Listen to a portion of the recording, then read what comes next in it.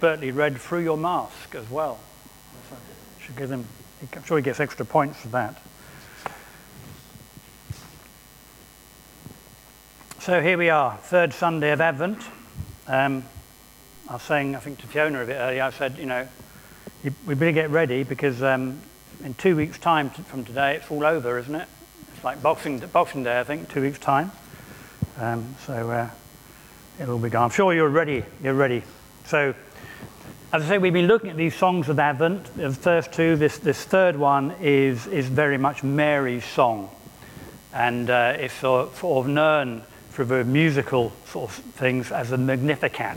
This song of just glorifying, magnifying the Lord, as it were. But there's a whole story that goes before it, and it's this story that I want us to look at a bit this morning, because Mary's on another journey.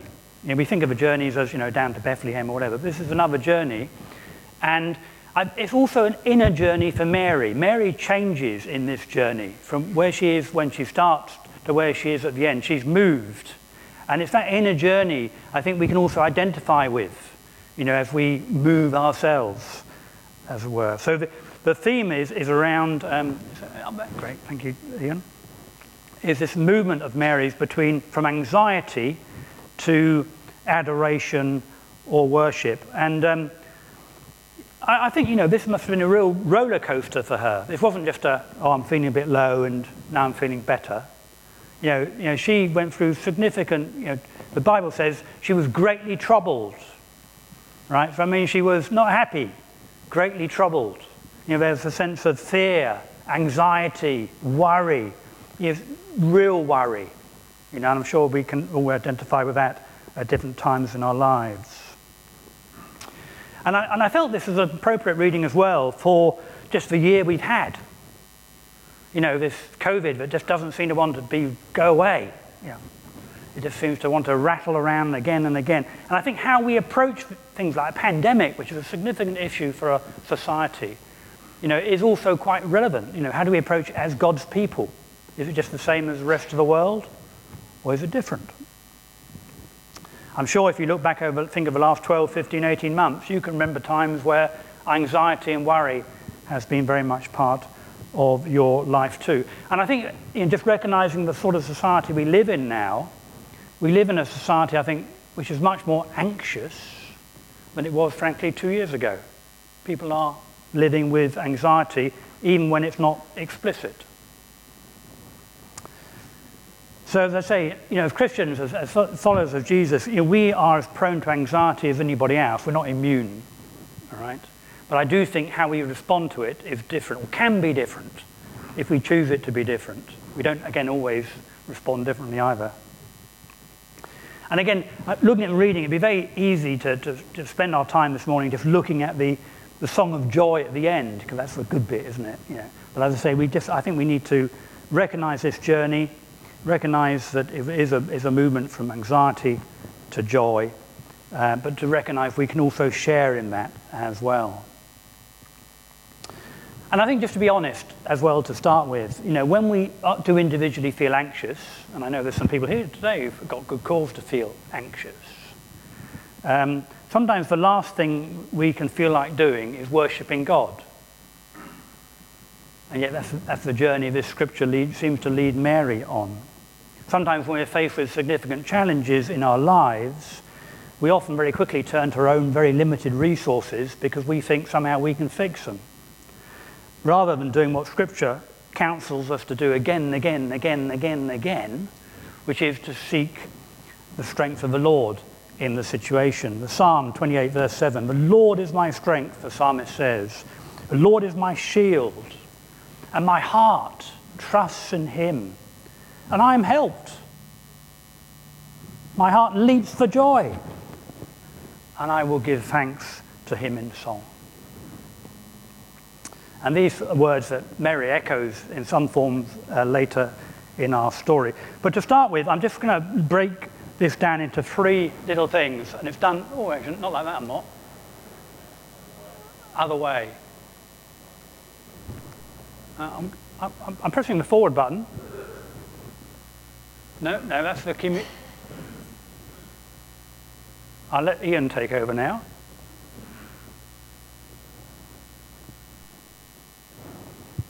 Lovely. I'm going to... I was. Yeah. Look. I need your witness. Maybe you put the baptism back to front and it's working back to front. Don't worry. Well, if you could drive for me, that'd be great. Thank you. 4 A's for you to remember this morning. The first you've already heard, anxiety. But then within Mary's journey, she comes to a point of acceptance. And then she moves on from there to the adoration or worship. And at the end, I've also thought about that. How do we apply it? So that's the 4th A, application. Do we just listen to the story or do we actually identify with it and apply its learning? So 4 A's for you to remember this morning. And that brings us on to the next slide. Okay. So I'm going to start back at the beginning of this story that was read to us in 2 pieces by Lynn and by Brian. And we read that the angel Gabriel appears before Mary, a virgin, we're told, pledged to a man to be married, a descendant of Joseph. And when he does so, we read in the scriptures the following. The angel, as I said, so, greetings, you who are highly favored, the Lord is with you. But Mary was greatly troubled at his words and wondered what kind of greeting this might be. But the angel then said to her, do not be afraid, Mary, for you have found favor with God. Now, Gabriel brings tremendous news, good news. But Mary is actually quite overawed by this greeting. Now, we don't know if Gabriel was there in all his glory and that's what she is overawed about, or we don't know if she was overawed by the message that Gabriel delivered. There's times in Scripture where angels appear as just people.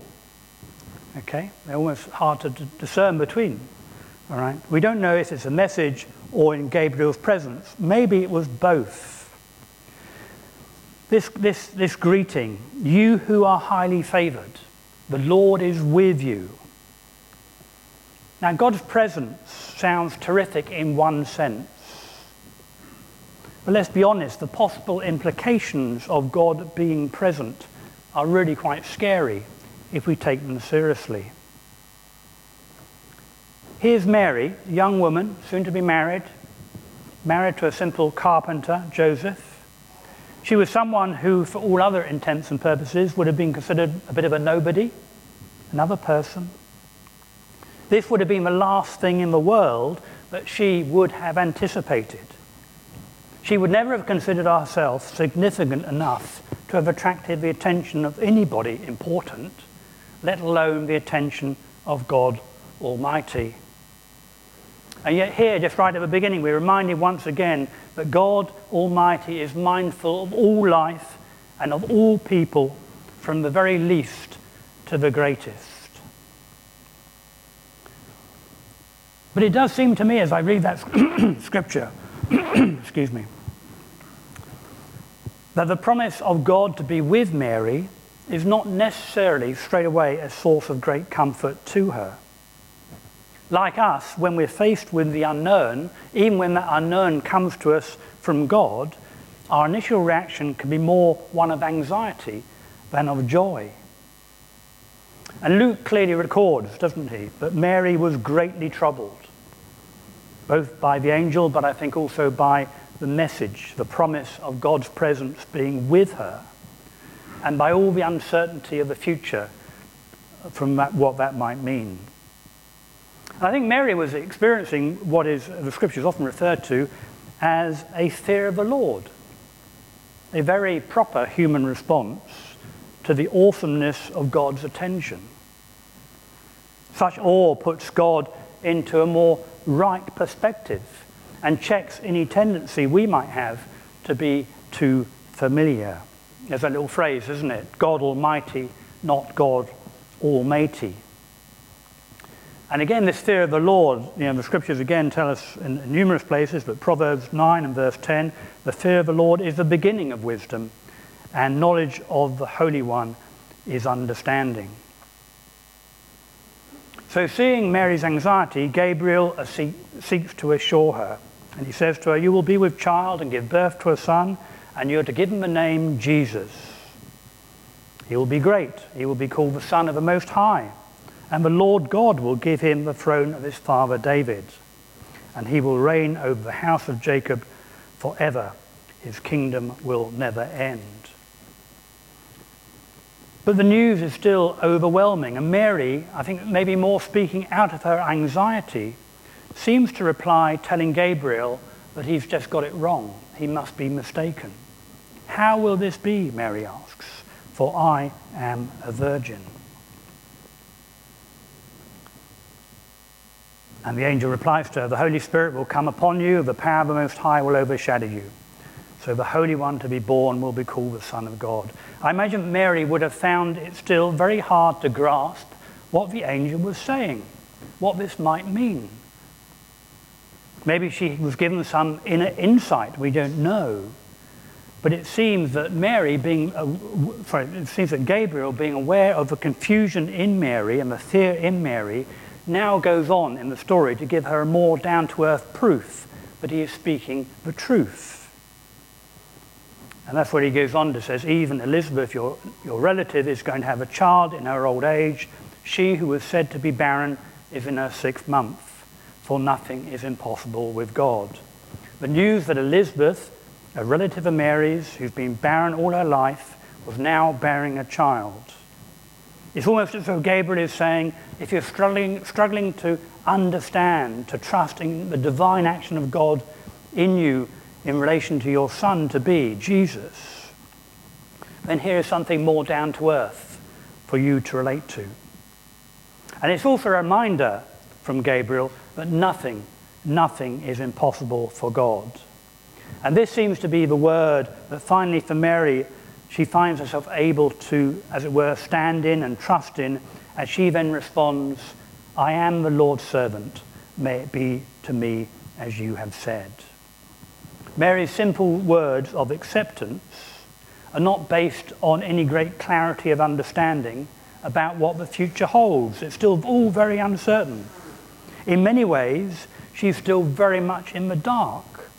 But something in that exchange has given her a firm place to stand, somewhere where she could face an uncertain future with confidence and with peace. Paul talks, doesn't he? He talks about that peace that surpasses understanding. You know, we hate the unknown because we want to understand it, to allay our fears. But the scriptures say, no, sometimes we need to recognize what we don't know and the unknown, but actually we allay our fears by trusting in God and the sovereign God within it. It's a peace that surpasses understanding and allows people to say, God's will be done. So Mary's move from anxiety to acceptance is a simple act of faith. But that acceptance is an important step on her inner journey to worship, to adoration. Her recognition that the God who is with her is awesome and rightly to be feared, but he is also a God for whom nothing is impossible. And that means he can be completely trusted by us. We can trust all that we are to him.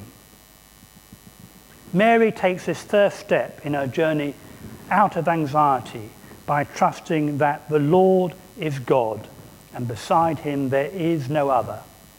That's Deuteronomy 4:35. She doesn't look to herself anymore for the answers. She doesn't look to others particularly for the answers either. She looks to God. She trusts him. She still doesn't really know what the future will hold, but she allows her trust in who she understands God to be to outshine her worldly ignorance and fear.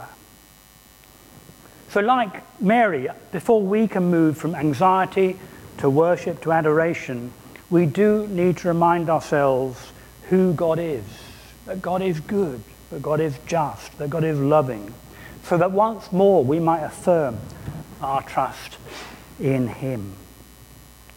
The psalmist, again, 18 and verse 31, for who is God beside the Lord? Who is the rock except our God? That place we can stand and be secure in. Just click on one more if you could. No, that's no problem, no problem. No. That is the right one. So the story moves on, and now we're just looking a bit more at the, Mary moving from anxiety to acceptance to distrust in God and his sovereignty, and we're now looking from that step to worship. So the angel is gone. Mary goes and visits her relative, Elizabeth. I imagine one of the things she's doing, by the way, is she wants to see if the angel's words to her are true. So she's going to visit that relative. And she gets there, and she finds this Elizabeth is really 6 months pregnant. But Mary doesn't just see the truth that this barren woman really is carrying a child. But by the intervention of the Holy Spirit, we are told she was filled with the Holy Spirit, so that even the baby in her womb leapt for joy. Mary had come, I think, in one sense, to test the angel's words, but now she encounters a Spirit-inspired greeting that she would not have anticipated. The Holy Spirit causes, as it were, a spirit of praise and worship to burst into the life of Elizabeth, and then it seems to flow across the two women. So Mary is also caught up and enters into a song of praise and worship. Her soul just praising God for who he is. Her nagging fears, her doubts, her worries falling from her and lying in shreds on the floor at her feet. Verse 46, Mary said, "My soul glorifies the Lord. My spirit rejoices in God my Saviour, for he has been mindful of the humble state of his servant. From now on all generations will call me blessed, for the Mighty One has done great things for me. Holy is his name. His mercy extends to those who fear him from generation to generation." So Mary, her inner journey, as it were, has taken her from being deeply troubled at what she saw as a very uncertain future, through this place of trust, of simple faith and recognition of who God is. Finally, through the Spirit's intervention, lifted up into worship. Mary's uncertainties still remain.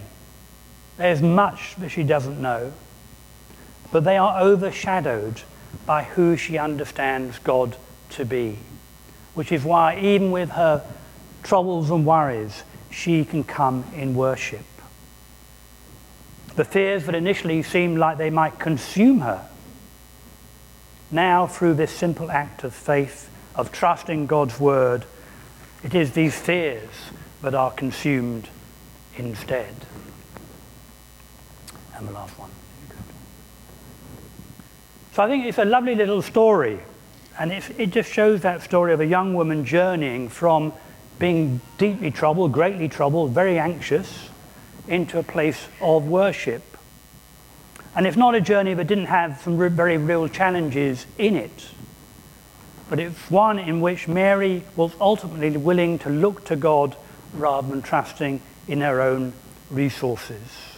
Mary's Advent song is a song of trust. And I believe it remains instructive for us today as we also face times of anxiety and worry. The question I think it puts to us, though, is how do we handle anxiety when it arrives? Not if it arrives, when it arrives. I know in the last year we've had plenty of opportunities to find out the answer to that question, and for some I know that's been a learning process in itself, trusting in the Lord in times of uncertainty. I'm sure the year that lies ahead of us will contain its challenges too. Will we follow our natural inclination to seek our worldly shelters, our worldly comforts, or will we instead trust first in God and his word? There's nothing wrong with acknowledging our fears.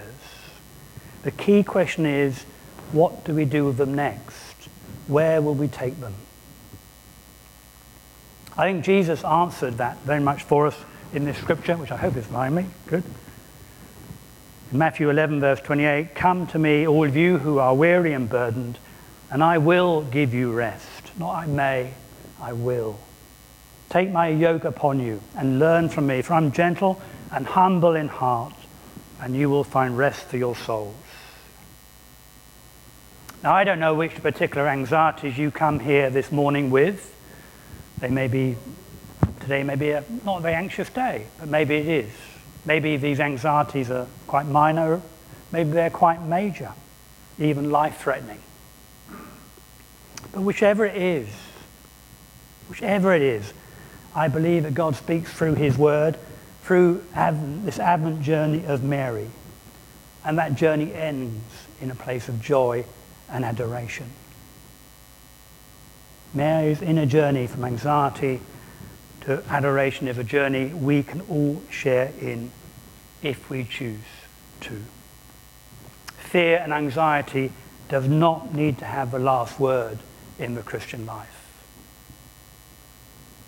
Psalm 42. This refrain appears twice in Psalm 42 and once in Psalm 43. "Why are you so downcast, O my soul? Why are you so disturbed within me?" What does he say next? You know? Put your hope in God. Yes, absolutely. Put your hope in God, for I will yet praise him, my Saviour and my God. So before we come to share communion this morning, we're going to have a song which is "The Lord's my shepherd, I will trust in you." And it's just a way of us affirming our trust in God in the face of that very uncertain world. And COVID is not by any means our only problem, is it?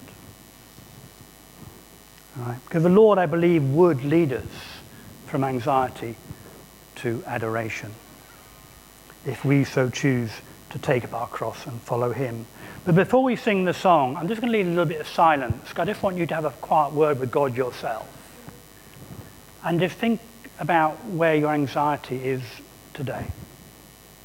Right? And this may not apply to you personally, but I can assure you, I know it applies to quite a number of people here. Just think of where that is. And in the silence, come to God with it. Give it to God. Just give it to God. I trust him. And that's what we're going to sing. That's the refrain. So I'm just going to leave a little bit of silence.